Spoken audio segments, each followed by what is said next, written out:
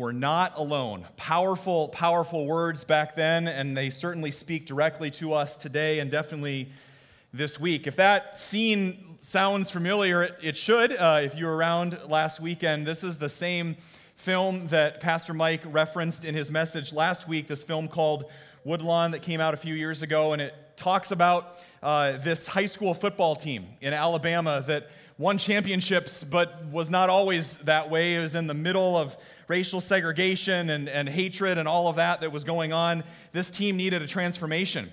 And so Hank, this character you hear talking, went to this Billy Graham evangelistic crusade in the 70s and was so inspired that it ended up changing the team and the coaches and really the whole city. And why reference back to the same film, you're asking? Didn't we hear about that last week? Well, Sunday, we talked about being a light in the darkness. That there is a light, and his name is Jesus Christ, that has overcome the darkness. Last Sunday, we talked about a light that overcomes the darkness. And why do we bring that up again? Because in the wee hours of Monday morning, we woke up to inexplicable darkness.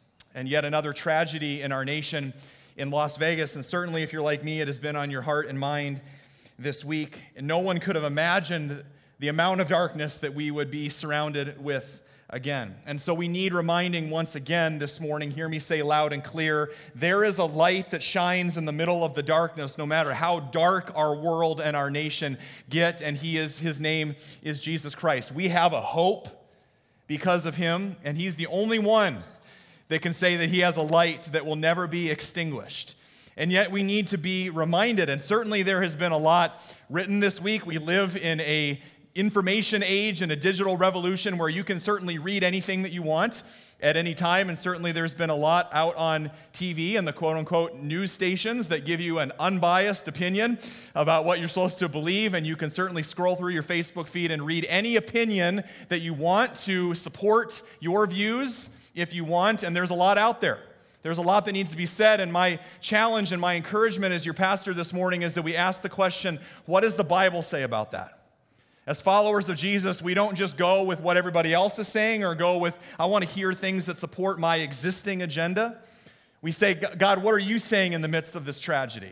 What does the Bible say about that? And so I just want to bring us back to God's word this morning and offer a few challenges for us, a few encouragements for us this morning. Not how I plan to open the sermon, but we need to talk about it. We need to address it. And so we go back to God's word when we don't know what to do, when we don't know what to say. Christians often throw out petty answers, petty reasons for why, not just things like Las Vegas, but why a small child dies, or why somebody can't have children, or why somebody that you love passed away, or why these terrible things happen. And we actually do more damage than harm as Christians when we try to come up with answers for things for which this side of heaven sometimes there are no answers. And we try to throw out these petty quotes and things that don't really make any sense, that God needed them more than we did, that God needed another angel, that God will somehow use this for. We don't need to hear that right now. We need to be people that mourn. And so that's the first thing I want to encourage you with this morning is number one, we mourn. Sometimes we forget, and one of the spiritual disciplines that we have as Christians is to weep with those who weep, to mourn with those who mourn, to rejoice with those, certainly, that are going through exciting times in their lives. But it would be very easily, if you're like me, it's very easy when you hear of tragedies like this for the darkness to get a hold of you and lead to bitterness, or maybe worse than that, numbness. Is anybody else feeling a little numb? Like every time you scroll through your Facebook feed, you're like, are you serious? Another shooting, another tragedy, and it's really easy to let your heart grow cold. And what we do with pain and grief, not just with Las Vegas, but with anything that you've gone through in your life, we either shove it or we inflict it. And if we shove it for long enough, we end up inflicting it, because it's going to come out eventually. And so it's really, really important that we grieve. It's really, really important that we mourn, that we take time to bring those things and our grief and our sorrow before God. And so one of my prayers to keep from getting a cold and bitter heart, one of my prayers these last few months through all these tragedies, the hurricanes and all these shootings, has been, God, break my heart for the things that break yours. If I ever get numb to people that are in pain and sorrow, then I've lost my way as a follower of Jesus. So God, continue to break my heart for those things, and certainly that is people in grief and sorrow. So number one, we mourn. Number two, we remember. Everybody say remember.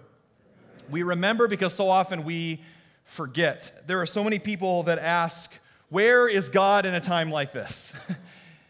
And I guess my short answer and my biblical answer is right in the middle of it, is what we know.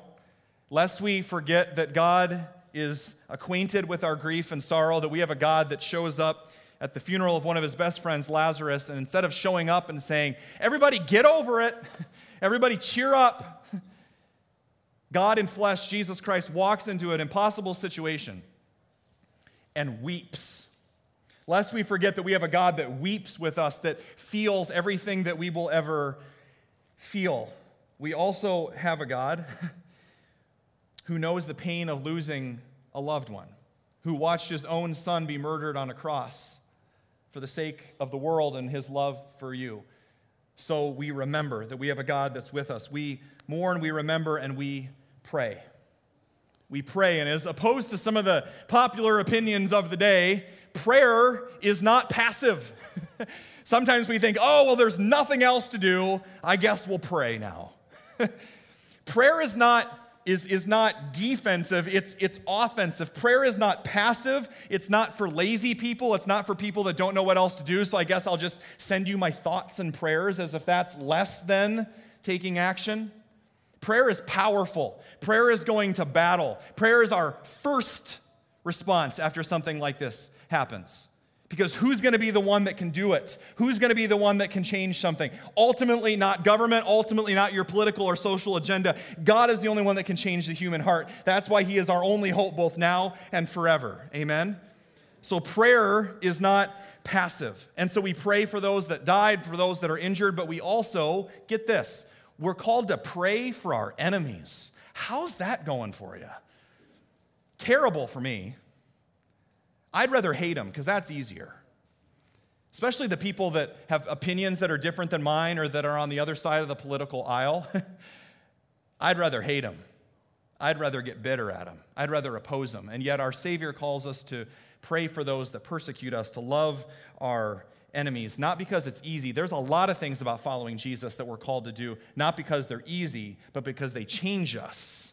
Hate can't drive out more hate. Only love can do that. And so grace changes us from the inside out. We become different kind of people that don't harbor bitterness and anger. We become people that can actually be a part of the solution when we let grace and love lead the way. But we also pray for revival in our cities and in our nation. We pray for changed hearts.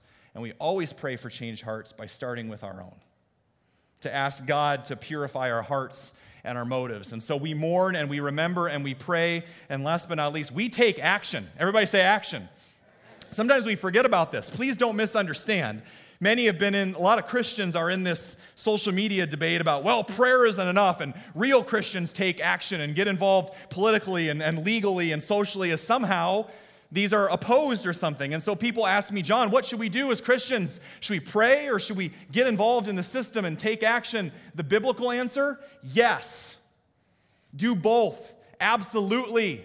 Jesus says, I came to release the prisoners from darkness, to come for those that are oppressed, to set the captives free. Like, take action. Be a part of the solution and pray, knowing that God's the one that can do the work in people's hearts. So we do both, prayer and action, and we encourage you to get involved. We encourage you to take action. Faith is not about some personal agenda. Well, like, I have a relationship with God, so I'm going to go to heaven someday, and that is the totality of the gospel. The totality of the gospel is that you have been blessed to be a blessing. You have been broken so that you can go reach out to a broken world and get involved with justice and oppression in the world. This is no time for the church to be silent. Amen? This is no time for the church to hide it under a bushel. No, you remember the song, right? This is time to shine your light. This is time to be the church. People need to know that there is a hope. People need to know that there is a light that shines in the darkness. So we are called to do that and to get involved in any way that you get involved, but we do so with love, and we do so with wisdom and with humility. So when you're making that post and you're involved in that argument or that debate, As Christians, we continually ask ourselves the question, what is my ultimate goal here? Is it to point people to the love of Jesus, or is it to win the argument? Is it to point people to Jesus, or is it to be right? Because you can be right, and you can squash somebody, and you can win a political or social agenda argument and completely push somebody away from the love of Jesus Christ and make it really difficult for them to know that they are loved. So at the end of any conversation or debate or political or social action you're in, does that person feel more loved at the end than they were at the beginning? That's the ultimate goal. Love changes people's hearts. People need to be reminded of the hope that we have, and so we do so with humility. I love how John's gospel puts it front and center. We need to remind ourselves of this every day. Let's read this together from John 1. In him was life, and that life was the light of all mankind. The light shines in the darkness, and the darkness has not overcome it. Let that just sink in for a second. Just receive that and believe that. And every time you scroll through your Facebook feed and see another tragedy, read that. Lodge it in your heart and your mind. Believe it and receive it. We need the light now more than ever. We need the church to stand up and to be the church. And that's where we're going today. That's our theme as we kind of turn this corner today. We're going to talk about a whole new way to be the church. So I thought, this is not how I planned on starting the sermon before Monday happened, and maybe we need to lighten up the mood a little bit. Laughter's good, that's important. And so I had this whole sermon written about how a certain team from Ames was just going to get demolished yesterday, and I was going to poke fun at them. And I never thought I would say this, but how about them Cyclones, folks? Oh, my word. Wow. Yep. I've already rewritten the beginning of my sermon, and I repented for my sins as a Hawkeye fan. Man, they beat Oklahoma on the road the first time in 20, 30 years. I mean, this is amazing. Alan Lazard is a member of Lutheran Church of Hope, so how cool is that, right? That's right. Wow, the force is strong with that one. That was an incredible catch. So, and you guys heard about this Joel Lanning guy from Ankeny? This is Joel Lanning, right? So the last 2 years, he's been the quarterback. By the way, that transition I just made was the worst sermon transition ever. I don't know how you do that, but here we are at Iowa State. And Joel Lanning from Ankeny, so the last 2 years, he's been the quarterback, which is like a really important role on the team. And all of a sudden, their starting quarterback needs to go on medical leave, and so he's got to hop in, and they have this backup quarterback come in. And then Joel Lanning, who happens to be on the defense, who happens to be the middle linebacker, is all of a sudden the quarterback and is throwing passes and is making tackles and is playing special teams. I'm like, this is nuts. There's 30,000 people that go to Iowa State University, and they have to find another guy, the same guy on defense to play. I mean, like in college football, I love it, but there's only 11 guys that actually get to play the game, right? And one of them is playing both ways. If any of you are baseball fans, it's only 9 people at a time actually get to play the game. Are there any Cubs fans out there? Okay, a few of you, okay. I see how it is. Not as many as last year. We got some bandwagon fans. Some of you are real fans, right? Only 9 guys get to be on the field, and everybody else is in the bleachers, right? So when you use that analogy, whether it's college football or professional baseball or whatever it is, it's awesome. It's great. We love watching and being observers. To the 11 or 9 people that are on the field, hundreds and thousands more in the stadium, and millions more watching on television, hear me say this, which is awesome for college football. And it is a terrible analogy for what it means to be the church. And that's what we're going to unpack together. Instead of a few people getting to play, everybody else is passively sitting by. Not the greatest analogy for how God designed the church. In contrast, in our scripture today, the Apostle Peter points to a much different perspective of being the church. So if you have your Bibles, let's hop into it. 1 Peter chapter 2. If you've got your Bibles or your Bible app on your phone or your tablet, if you're going to tweet about the sermon. There you go. All right. So 1 Peter chapter 2, it's a really tiny book. In the back of your Bible, don't blink, you might miss it. It's really, really short. So 1 Peter chapter 2, and we're going to start at verse 9. So conveniently, Peter is writing to early Christians that are struggling with how in the world do we live amongst a secular world and the darkness around them. So I think it's pretty relevant for us today. Verse 9, Peter says, "But you," speaking to all of you here today, "are a chosen people, a royal priesthood." Everybody say priest. Priesthood, a holy nation, God's special possession, that you may declare the praises of him who called you out of darkness and into his wonderful light. I don't think you got it. Let me read that first part again. You are a chosen people, a royal priesthood. Everybody say priest. Priest. Wait a minute. When you hear the word priest, what do you think of?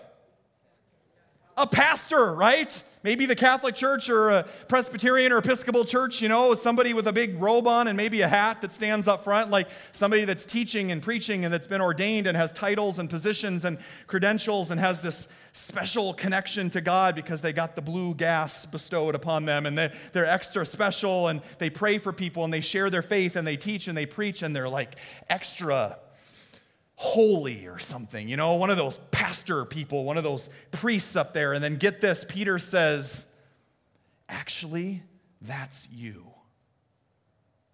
That's all of you. Some of you are like, my entire Christian upbringing just exploded in my mind.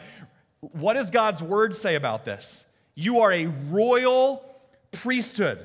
All of those things I mentioned, that's you, minus the blue gas. That's all you. Maybe we're a little bit more than passive spectators watching this game that's called church. Maybe you or I are all called to be on the field, right in the middle of the game. The problem is, if we're honest, just like the believers that Peter was speaking to, we don't always live like that's true. Like we are priests. And so that was the case as well in the early 1500s in the context of the Roman Catholic Church at the time as well. The same issue that I have passively sitting by and watching a football game. Ever watch a football game and just want to go in the TV and get on the field and fix something? Is that just me? I just want to go down there and throw a block and just hit somebody or whatever. I just want to get in the game, right? Well, that's the same issue that Luther was having about the church at the time. It had become, the Catholic Church at the time had become a place where only a few people get to play. Only a few people actually get to do ministry.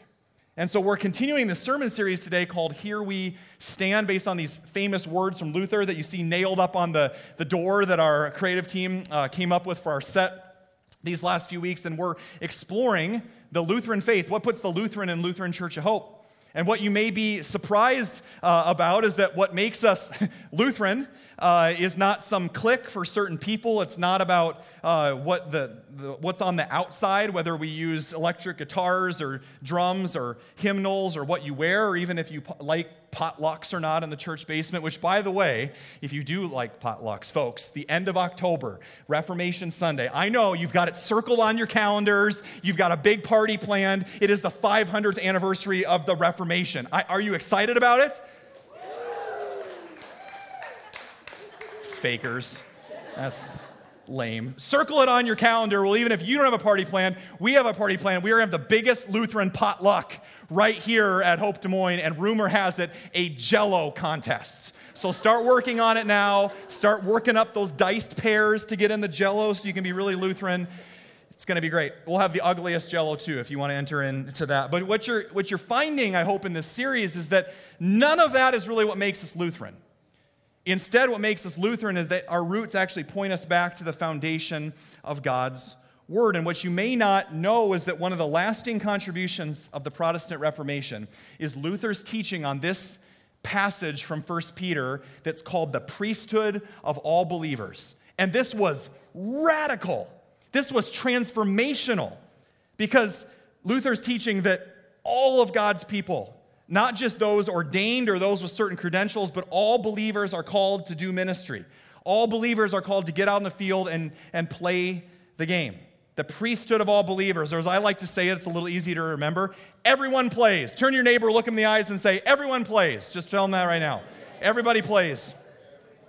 Now, if you think about the context of what Luther is writing this 500 years ago in the context of the Roman Catholic Church, this is about as scandalous and crazy as me standing up here and telling you today, no, you guys, I'm trying to convince you the earth is flat, right?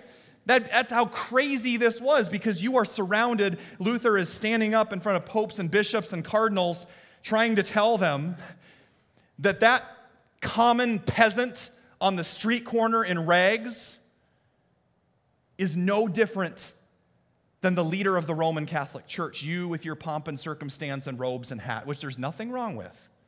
There is no difference. And the problem was we had strayed from God's word that says All of us are the priesthood of believers. The church at the time was not only led by priests who had gotten power from the church, but by the government as well. And so Luther's fighting against this, that all who believe have this direct line and access to God. And you got to know that this morning. That whether this is your first time here or your 100th time here, you have the same Spirit that rose Jesus from the grave living inside of you. That the Pope does. That anybody, any person in a position of leadership has. The playing field has been leveled at the foot of the cross. And so at the time, these priests and cardinals were believed to represent God before the people and the people before God. And not that this idea was completely out of left field, it was just a little out of date.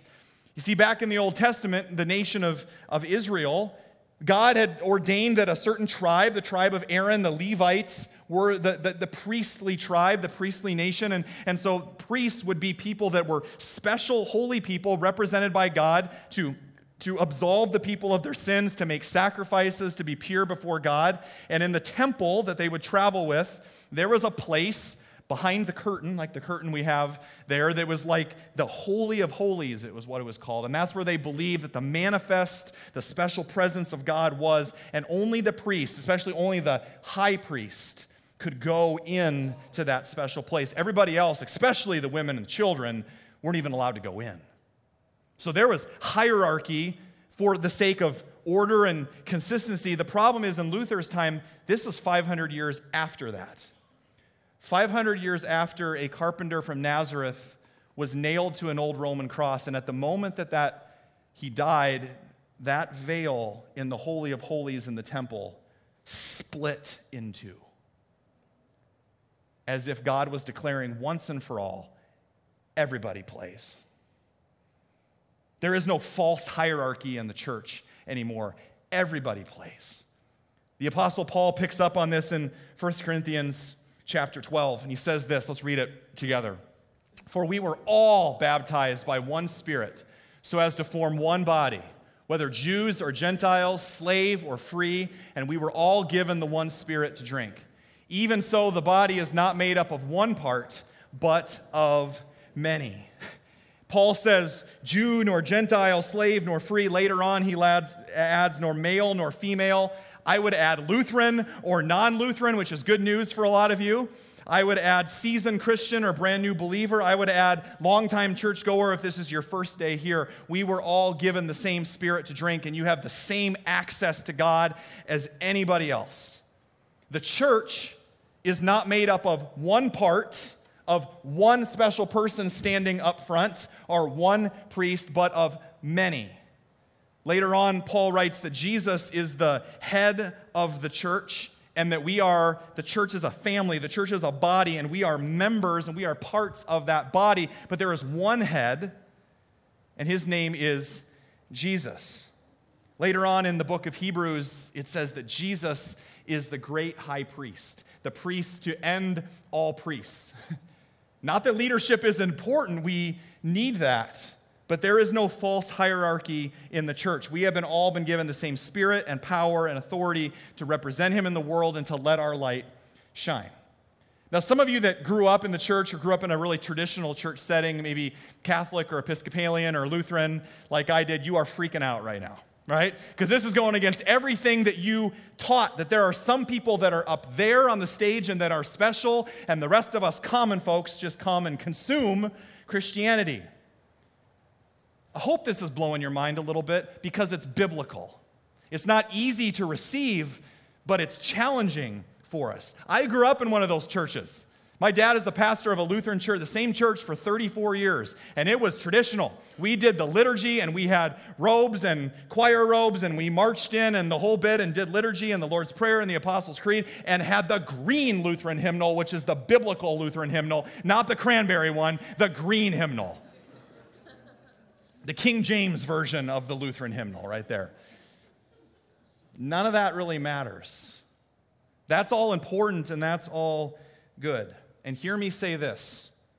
It is important to know that as Lutherans, we believe in having good biblical leaders that are full of integrity and that are worthy of respect. We want you to have a high view of priests and pastors and leaders in the church. That's good and that's healthy. The church needs pastors and leaders, Luther once wrote, for the sake of good order, for the sake of leadership and teaching. But as Luther rightly taught, not at the expense of the church being the church. And I think it's rather ironic and a little funny that we just had this little pomp and circumstance thank you thing for me as your pastor, and that's great. And know that I am so honored and I am so privileged to be your pastor. But my prayer is that whether this is your first time here or whether you've been here since the beginning for 9 years, it is my desire that every time you walk out of here, you don't think, wow, that was a great sermon. I hope that you walk out of here saying, wow, what a great God.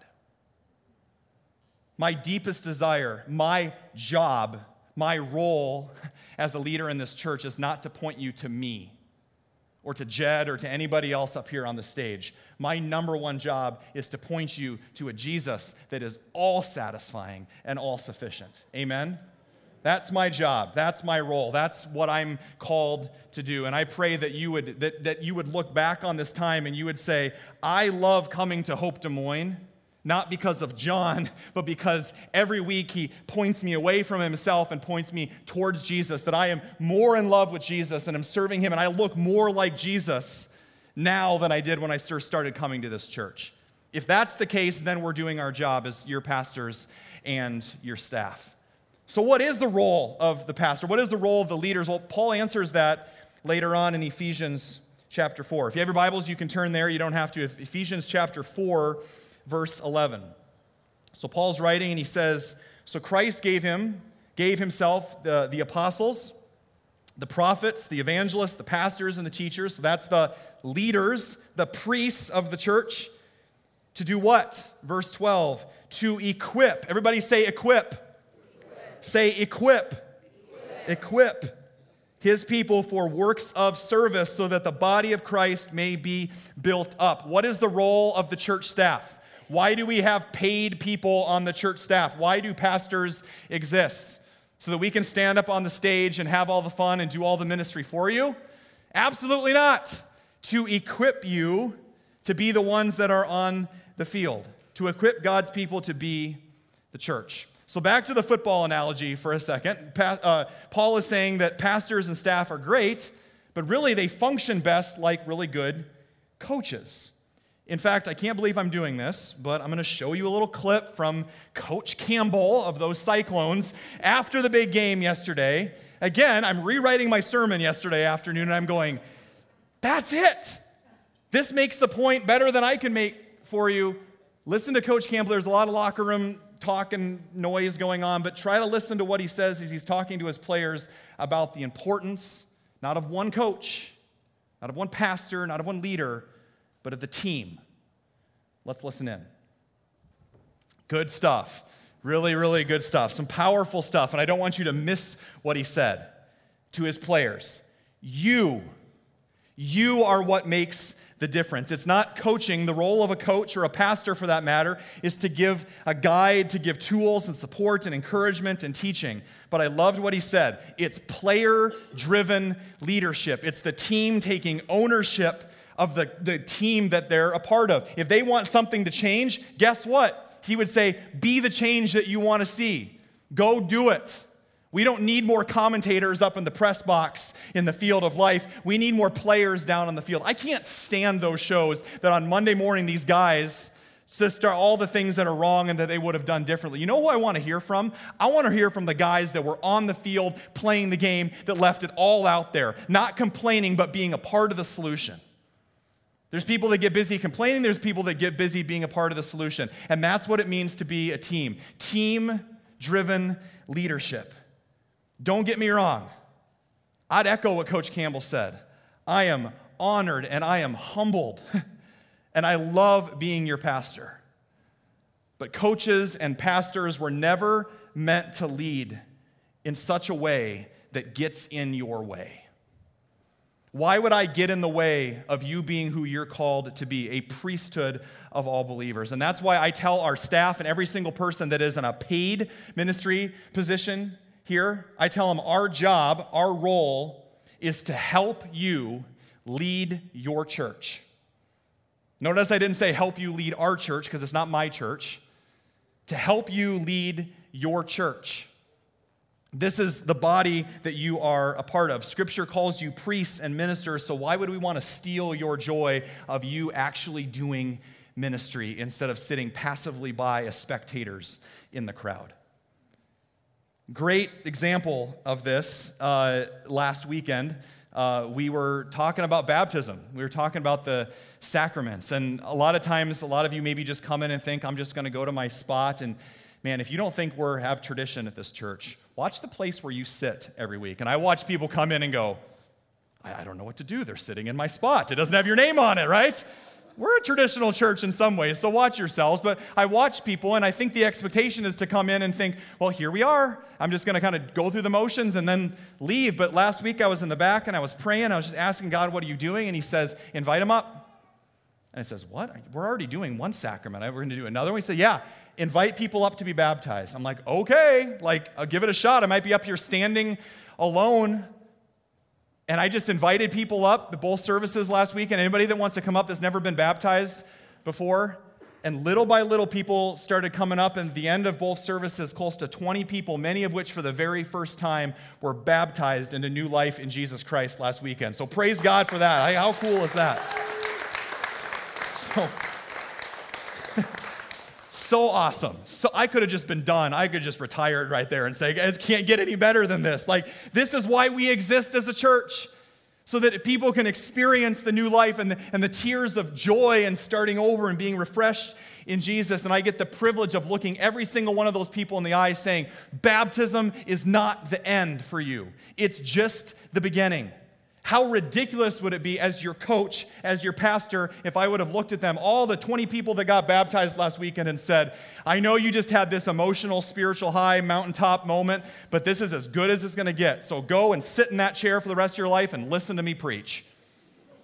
They'd be like, buzzkill, right? That's it?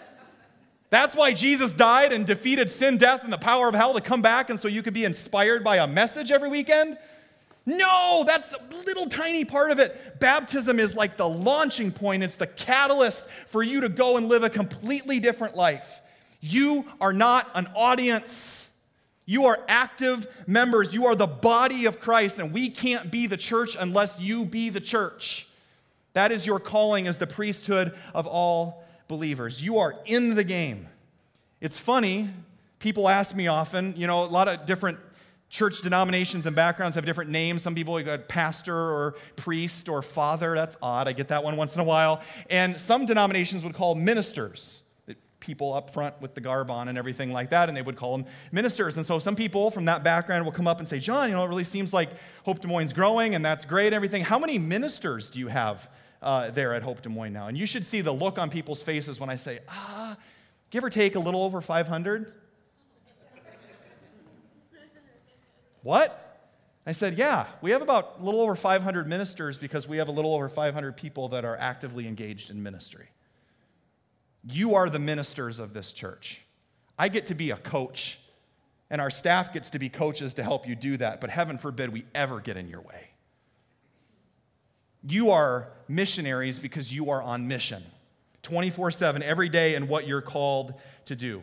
And that's important because there's no way we could do what we do alone. The things that we've done the last couple to renovate this building. We had a beautiful wedding in here yesterday afternoon, and I'm standing up top after the wedding just watching people and enjoying the space and what God is doing in the wedding. I'm going, do they have any idea they're sitting in a car dealership? Do they have any idea the blood, the sweat, and the tears that went into this would not exist if it wasn't for you, both your financial support, but also your work and all the time and energy that people put into remodeling this church to have VBS in here, have hundreds of kids the last couple of years experience the love of Jesus, to package 100,000 meals, to lead over 15 small groups that we have here at the church, to do worship every single weekend. All the people that are around in blue shirts, we can't do this without you. And we can do it because you respond in that way. So many of our ministries are led by you. In fact, about 7 years ago, a young lady came up to me, as people often do, and said, John, I have an idea for a new ministry of the church.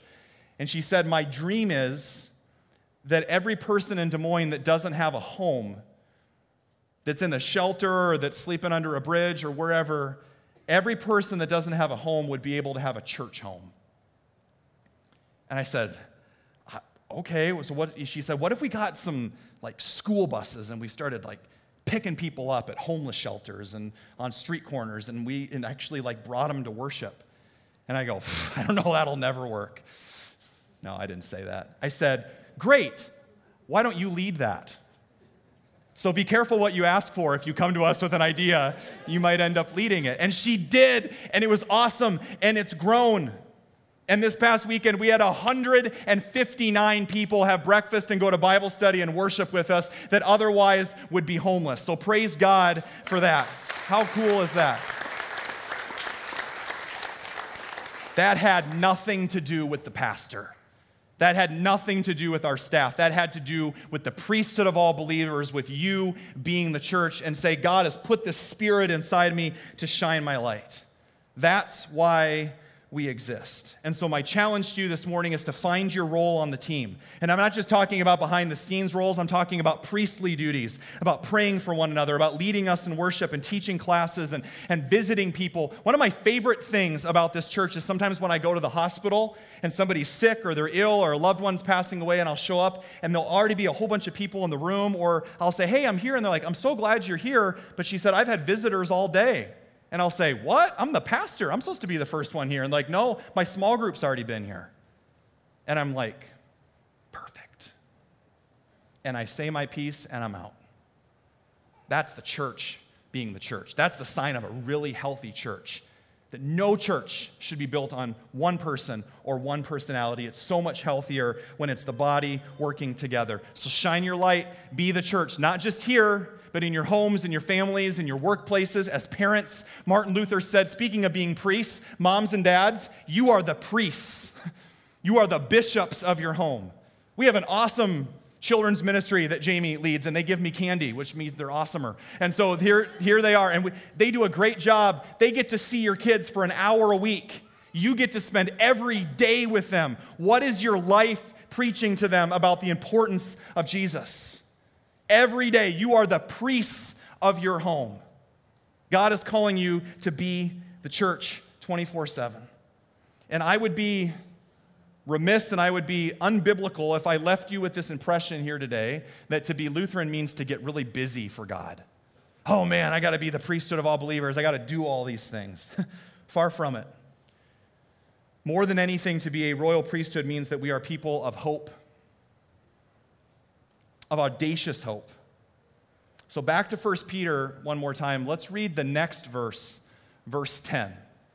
Once you were not a people, but now you are the people of God. Once you had not received mercy, but now you have received mercy. So what is Peter saying? This is Exodus language.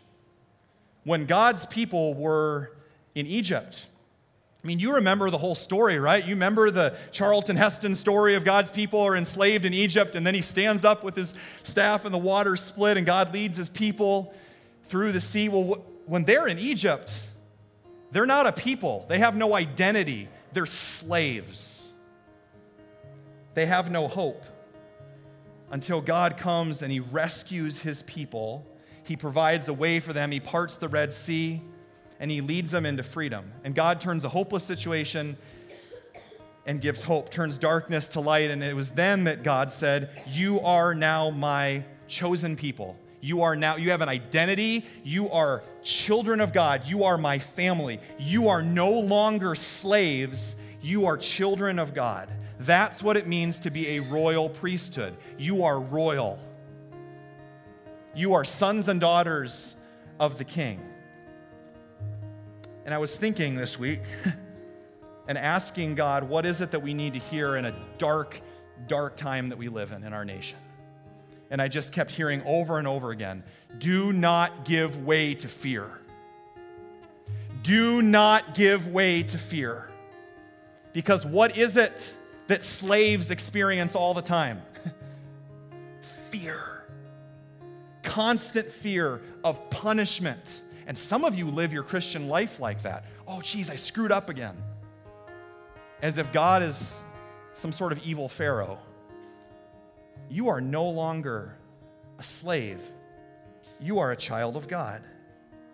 And I believe that one of the tactics of the darkness, one of the tactics of the enemy, of Satan, of evil, is to make us not slaves to Pharaoh, but slaves to fear. And that's whether it's the fear of violence or shootings or hurricanes or bomb threats in our schools, or the fear of the future, or for some of you, the fear of your health. And one of my really good buddies that comes to our Saturday night service let me know last night that he'd just been diagnosed with cancer in several places. And the world would just scream, fear! Like we have no other way to respond as Christians. For some of you, it's the fear of being alone forever. Always being single, being lonely for the rest of your life. The temptation is to make us slaves to where we no longer remember the hope that we have, and in that way, fear is a liar. We can say that. Fear is a liar because it tells us that what's out there is somehow going to defeat what's in here. And that is the Spirit of the living God. And that's the truth, that we are children of God and that we have a good Father who loves us. 1 John chapter 4 puts it this way: there is no fear in love, but perfect love drives out all fear. And right above that it says, and so we know and we rely on the love that God has for us. We know it, we rely on it, we press into it, we remind ourselves of it over and over again. Every single time you scroll through your Facebook feed and you are tempted to fear, you remind yourself, I am no longer a slave to fear. I am a child of God. I worship the one true risen God who has defeated the darkness and my death and my sin forever, and there is nothing that'll be able to extinguish that light. I am a child of God. I am no longer a slave to fear. This isn't think some positive thoughts and you won't be scared anymore. This is remembering who you are, that you are a child of God, that we are no longer slaves to fear. That's the hope that we have. Our message as Christians to the world around us in this dark time is not think some happy thoughts and be positive. Oh, we got something way bigger and way more important to offer. We have the hope of Jesus Christ, who is the light of the world, who shines in the darkness. We are no longer slaves to fear. Fear has no place in the heart of a Jesus follower. And so we come against the darkness and we say, you have no place in my heart and in my mind and in the hearts and minds of my children and my family. It's a couple years ago, actually just last year, there's a Christian awards show for music called the Dove Awards. And the worship song of the year that won is called No Longer Slaves. Some of you have heard this. We've sung it a few times here before. You've heard it on the radio, and it's written by a couple, Jonathan and Melissa Helzer. And I believe that we need the truth of these lyrics more than ever today. So just let these sink in today and receive them. Speaking to God, you split the sea so I could walk right through it. All fear was drowned in perfect love. I'm no longer a slave to fear. I am a child of God. And whatever you're walking through today, whether you've been walking through it for years or it's something from this last week, whatever pain, whatever difficulty, whatever circumstance, whatever waters you're walking through today, whatever darkness we're facing as a nation, we are not alone. He will never leave you. And so we're going to watch this quick video that's the story behind, the testimony that's behind this song, and then we're going to invite you to stand and sing it out at the top of your lungs and declare that we are no longer slaves to fear. Let's take a look. So, Father, we declare that today. That is our prayer as we claim this promise, that we are no longer slaves to fear, whatever is out there today. Greater is He that lives in us than he who is in the world. God, some of us have never fully received your love and let it all the way in. Some of us have never experienced the Father delighting over us as children. God, we claim our royalty today, that we are a royal priesthood, that we are sons and daughters of the King of Kings, which means we have nothing to fear. Nothing. Because you are our Father. Whatever circumstance we're in today, God, you walk with us through it. You split the seas. You part the seas. You make a way because that's who you are, that you are a promise keeper, that you are a good, good Father who has never and will never leave us. We thank you for that today. We thank you for the identity that we have as priests, as your church, as holy people called by you to get into the game, to do the work of ministry and experience the thrill of being the church, of being who you've called us to be. God, I pray that we would be bold, that we would shine our light brightly in a world that so desperately needs it, and that we would remind others of the hope that we have in you, that death is not the end, that our past and our sin and our mistakes no longer have to define us because we are your children, forgiven, redeemed, and every day we have a fresh start in you. I am no longer a slave to fear. I am a child of God. May that be what defines us this day and every day. God, would you fill us up with your love so that it can overflow into a world around us that so desperately needs it. God, we love you. And now that we've come to church, I pray that we would boldly go be the church in this city. We pray all this in your name. And all God's people said together, amen. Amen. Before you leave today, find a couple people around you, introduce yourself, greet them. We'll see you next week. God bless you. Go be the church.